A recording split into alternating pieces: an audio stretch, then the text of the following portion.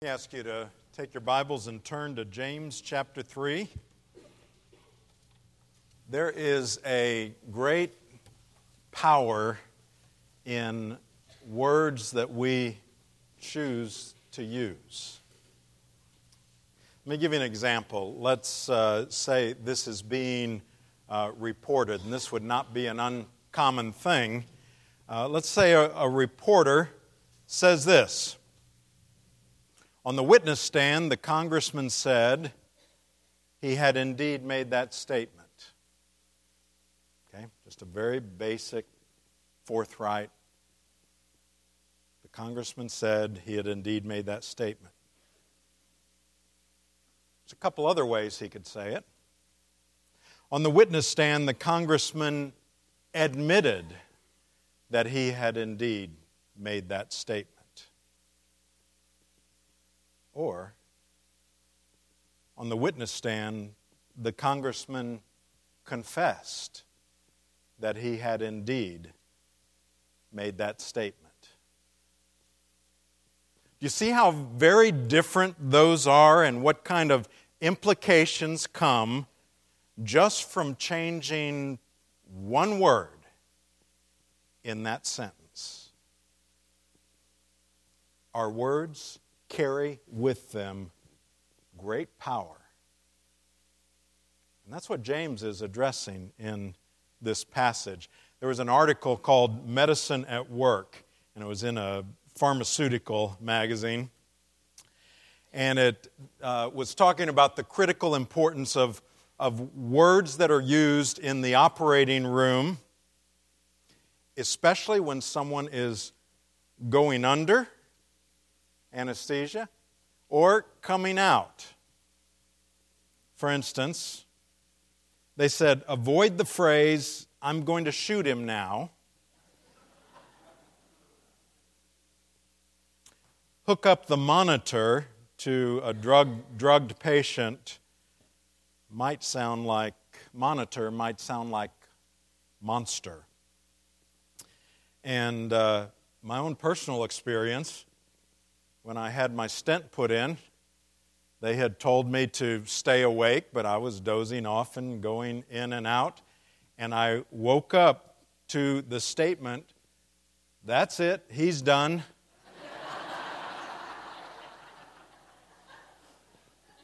I didn't know if that was good or bad. So our words, no question about it, carry a great deal of weight. We've always got to be careful, and that is here what James is seeking to address. Now, instead of just reading this passage all at once, we're going to work our way through it, and it will all be read before we finish today. But let's begin with prayer. Our Father, we thank you for your word that is truth. Your words, carefully chosen for us. And Lord, we need to hear them. But we need to hear them with more than our ears. We need to hear them with our hearts. And then, by your grace and with your strength, have the ability to respond. And so we would ask for this in Jesus' name. Amen. Now, as we've talked about in terms of the book of James, he is so practical, and we've called this series a real world faith. But what he talks about throughout the entire book is really the lordship of Christ in our life. And in particular today, he's going to talk about the lordship of Christ in that part of our life in terms of the words we use and things that we say. Now, let me speak to you who are visiting with us today, first of all. I want you to know I'm not preaching this message because of some particular problem we are having here in the church. If I were visiting a church and I heard a pastor at some point talking about gossip and this and that, I wonder, I wonder if they got a big problem with that. But the reason we're addressing this is because my preferred way to preach is straight through a book of the Bible. And that's what we've been doing with the book of James. And what that does is it forces me to deal with each thing that God decided to deal with when He originally gave it to these people. And let me give you a caution, and this is for all of us. And this is true in any sermon, but in particular with this sermon. I don't want you to fall for that trick that I think Satan loves to use, quite frankly, with us, of as you listen, thinking, boy, that sounds like so-and-so. I hope they're listening to this. I found myself, even in preparing this, falling into that trap. Even in preaching through this yesterday. And so, it is a temptation. So here's what I want you to do. Every time you begin to think, oh, that sounds like so-and-so, or I hope they're here today, turn it around and say, Father, what is it you want me to hear in this?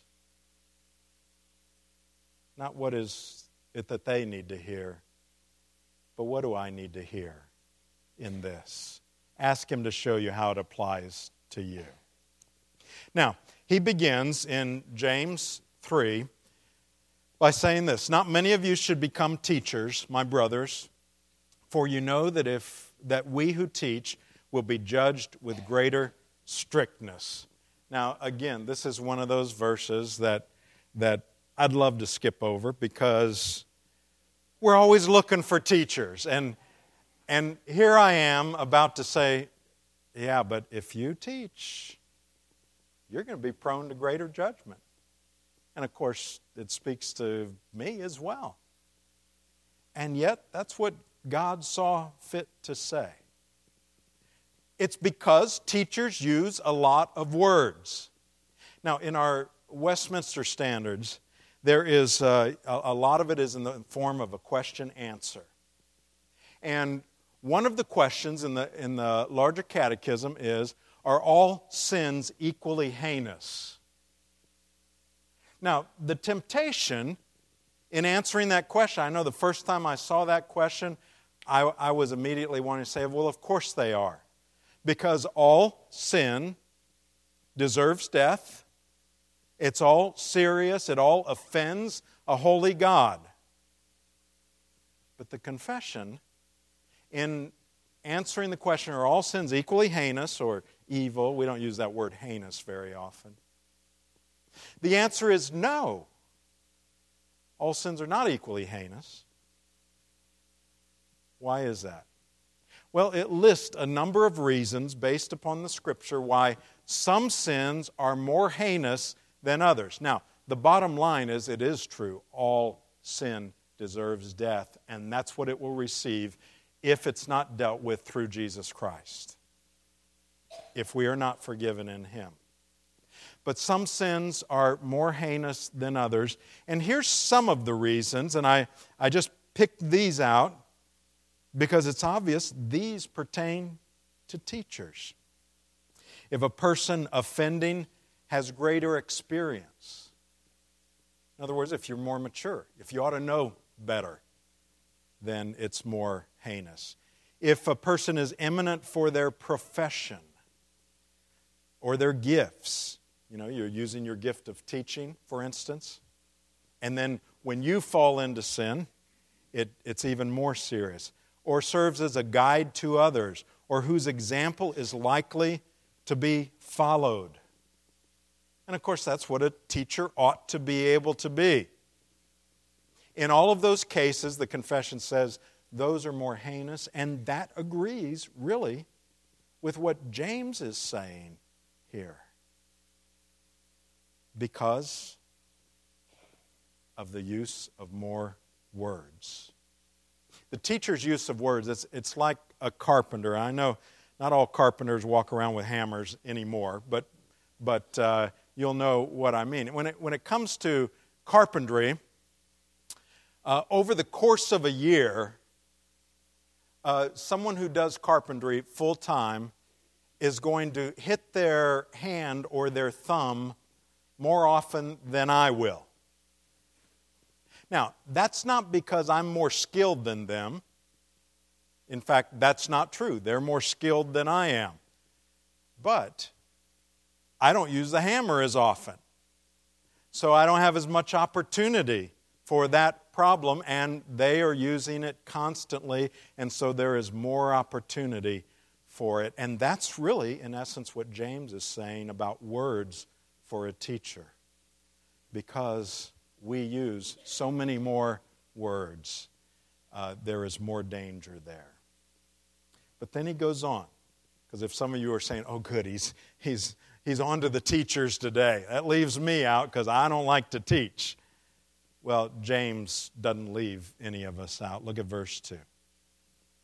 For we all stumble in many ways. If anyone does not stumble in what he says, he's a perfect man, able also to bridle his whole body. Now, he's saying here, it's not just teachers. Everyone is susceptible. And there's only one that ever didn't stumble with their words. And that's Jesus. You know, during our early service, it struck me as we were reading the Ten Commandments, how inclusive that is, but how we break all of those commandments at some point with our words, not just with actions. In fact, sometimes we don't break some of those with the actual action. For instance, you shall not murder. Most of us will not murder anyone in our life, and yet Jesus says, you call your brother a fool, you've murdered him. And so, that's why we are all susceptible. Now, he goes on, he gives this series of illustrations. And I just want to read them through so they can have kind of the impact that they did as James gave them. He gives kind of three very different ones, but they're all saying the same thing, just, some people will relate to one illustration, others to another. Verse 3, if we put bits into the mouths of horses so that they obey us, we guide their whole bodies as well. So you've got a small bit that can cause this whole big horse to go one direction or another. Verse 4, look at the ships also. Though they're so large and are driven by strong winds, they're guided by a very small rudder wherever the will of the pilot directs.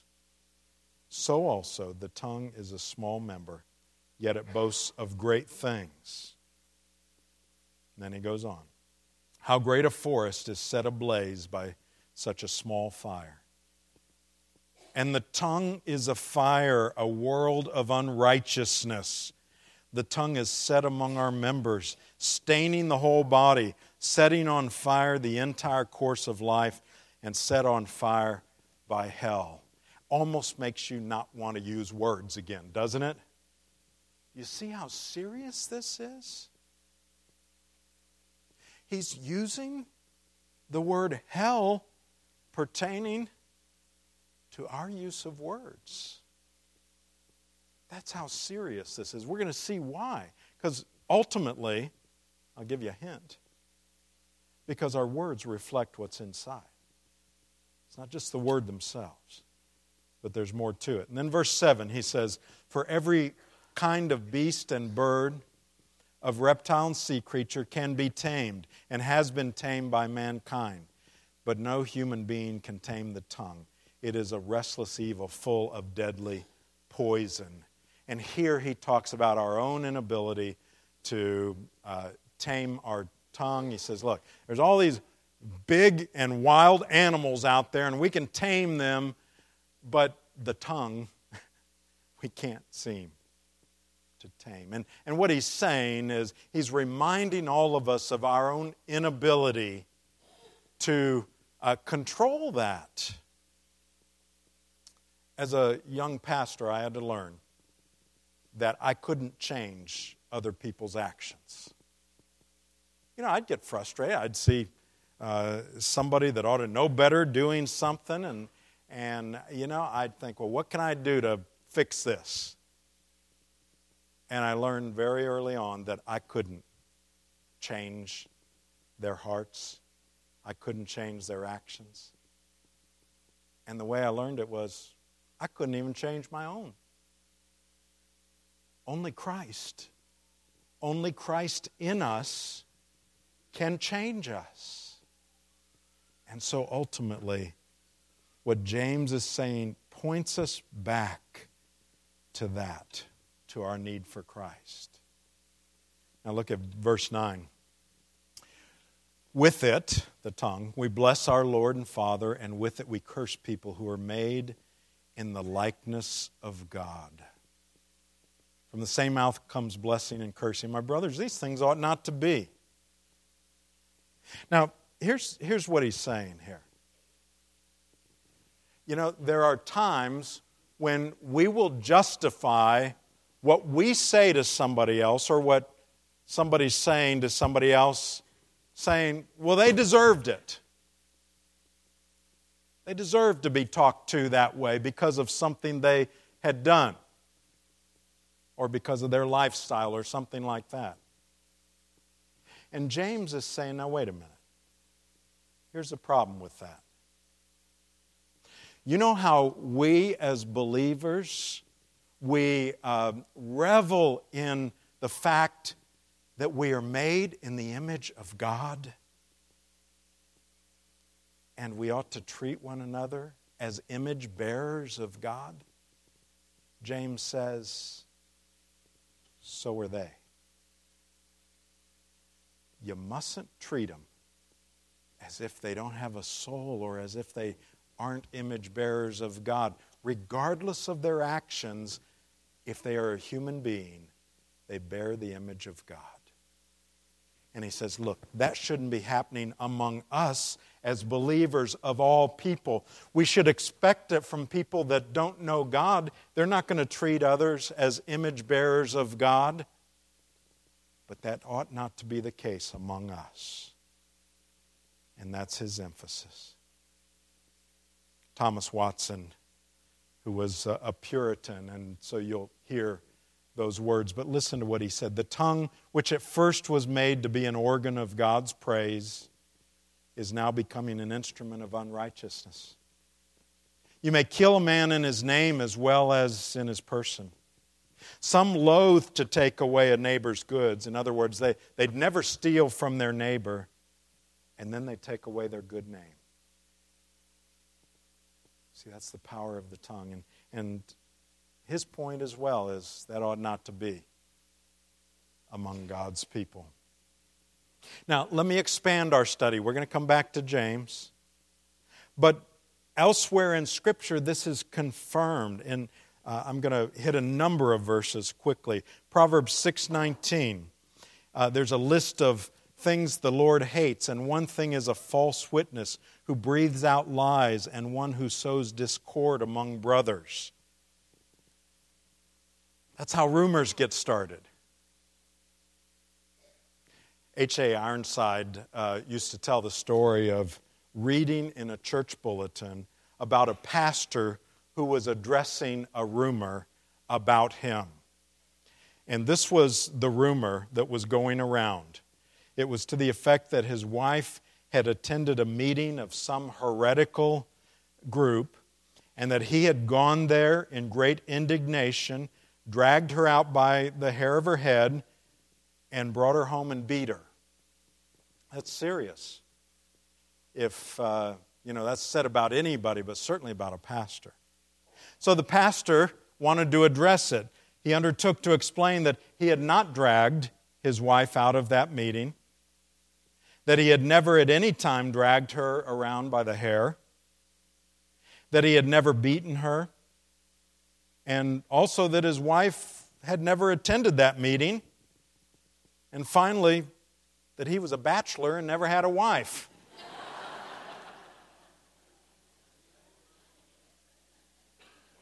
That's how things get out of hand. And yet, how many times is it just as wild a rumor that ends up stealing someone's reputation because of something that was said, and they end up having to defend it? James 1:26, if anyone thinks he is religious and does not bridle his tongue, but deceives his heart, this person's religion is worthless. See, James has been addressing how our works confirm our faith. We're not saved by our works, but if we have a true faith, our works will be fitting with it. And he's saying that's true with the tongue as well. If your tongue is out of control, then your religion is worthless. He's saying basically, it must not be there. Because people of faith aren't that way. If anyone is religious and does not bridle his tongue, this person's religion is worthless. So what is the right use of the tongue? Well, Jesus himself addresses in Matthew 18. He says, for instance, if your brother sins against you, go and tell him his fault. Speak to him, in other words. Between you and him alone.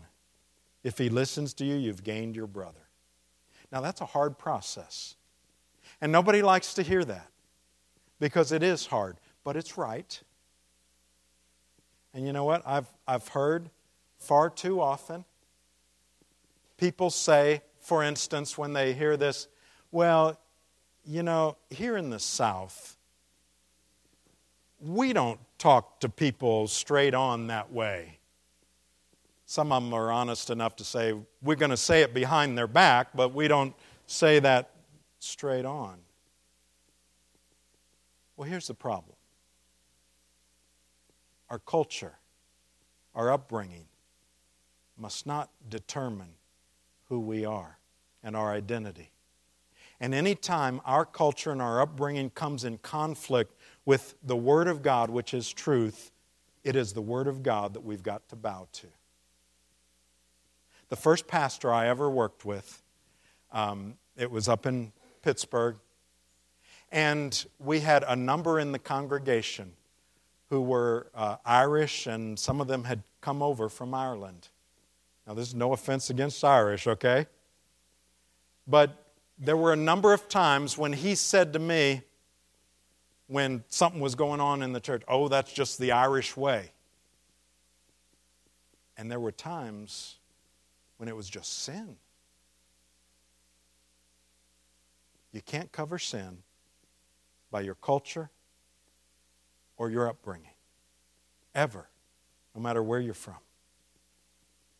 We are members of the kingdom of God. That is our culture. That's what must have the influence upon us.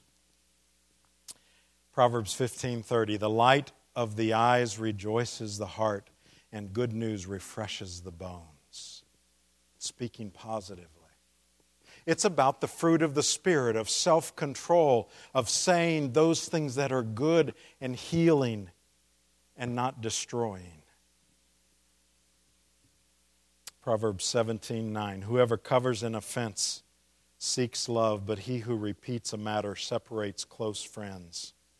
I came across this in a file of mine, and it's about carriers of bad reports. And I don't know where it came from. It's not original with me. So if you recognize this, let me know where this is from. I just had it in a file because I think it's a valid thing.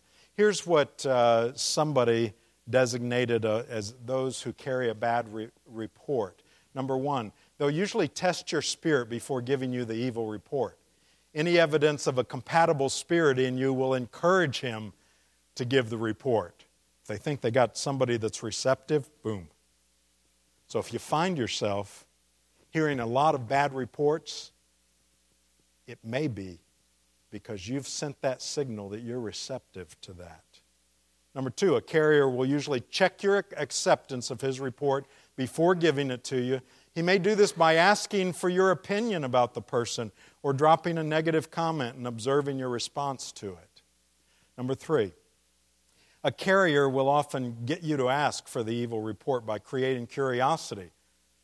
Some starters are, have you heard about, and then somebody's name or a situation. Number 4, a carrier may communicate an evil report by asking for counsel or by sharing a concern for the person involved. Here's a common one. Oh, you know what? We need to pray for. And even that can be gossip cloaked in a prayer request. Number 5, a carrier may use evil reports to get you to admire him or her because of being on the inside and having access to privileged information. Number 6, a carrier is usually one who evokes vivid details of evil, will even search them out, and God condemns that. You know, it's talking about gossip and flattery and innuendo. Gossip is saying behind a person's back what you won't say to their face. Flattery is saying to a person's face what you're not saying behind their back. And then innuendo. And that can be so desperate. I read about a ship's first mate who had had a drunken binge, and he was written up by the captain in the ship's log. And the captain just wrote simply, "Mate drunk today." The mate, later, to get back at the captain, wrote in that same log, "Captain sober today." Do you see the innuendo? It's truth, but it's evil innuendo. So here's some questions to ask a carrier of bad reports. What's your reason for telling me this? That may stop it right there. Number 2, where'd you get your information? And if they refuse to identify, or if they say, well, everybody's saying it, then that may tell you it's a bad report. Number 3, have you gone to those directly involved? In other words, have you approached it like a Christ follower? Number 4, have you personally checked out all the facts? Number 5, can I quote you if I check this out? And if they say no on those things, then they're probably carrying a bad report. Over in James 3, verse 11 says, "Does a spring pour forth from the same opening both fresh and salt water? Can a fig tree, my brothers, bear olives, or a grapevine produce figs? Neither can a salt pond yield fresh water." James here is saying what's inside's going to come out. Mrs. Dwight Morrow was giving a high tea for J.P. Morgan. J.P. Morgan was Mrs. Morrow's boss. And so she wanted it to be just a wonderful time. But Mrs. Morrow was concerned because she had 2 little girls. And one of the little girls was known to just say just what was on her mind. Have you ever known a little child like that? And here's the problem. J.P. Morgan apparently had a very large nose. Now, Mrs. Morrow was just mortified that when the little girls met Mr. Morgan, that one of the little girls was going to say something about his nose, and they'd all be embarrassed and so on. So she talked to the little girl, and she said, look, he's got a large nose, and he knows it, and you know it, and I know it, and so we don't really need to mention it today, you know. And she worked with the little child, as we are prone to do, we who have children. And so the day came, and Mrs. Morrow was just as nervous as she could be. And she introduced the little girls, and the little girl just curtsied, didn't say anything, and walked out of the room. And Mrs. Morrow was just fanning herself, but she was relieved. And she said to Mr. Morgan, "Now, Mr. Morgan, Will you have cream or lemon in your nose? You see, that's the problem. What's in here is going to come out. Jesus said it similar to James. Jesus said in Matthew 12, I tell you, on the day of judgment, people will give account for every careless word they speak. For by your words you'll be justified, and by your words you'll be condemned. You see, it's not because we are saved by our words, but what is inside is reflected in what we say and how we speak to one another. Our speech shows our true colors. So we've got to carefully choose our words. They're a reflection of what's inside of us. And it reminds us, ultimately, of our own inability and our need for the only one who didn't stumble over his words.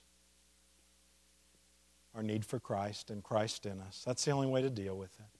So I want to give you two questions as we leave here today. The first one is, what has God's Word said to me about my words? Now, if you think this was hard to hear, I've had to live with this all week long. And I've asked myself that question again and again. What has God's Word said to me about my words? And secondly, who has God prompted me to speak to? Maybe with words of repair or healing. Maybe with words of encouragement.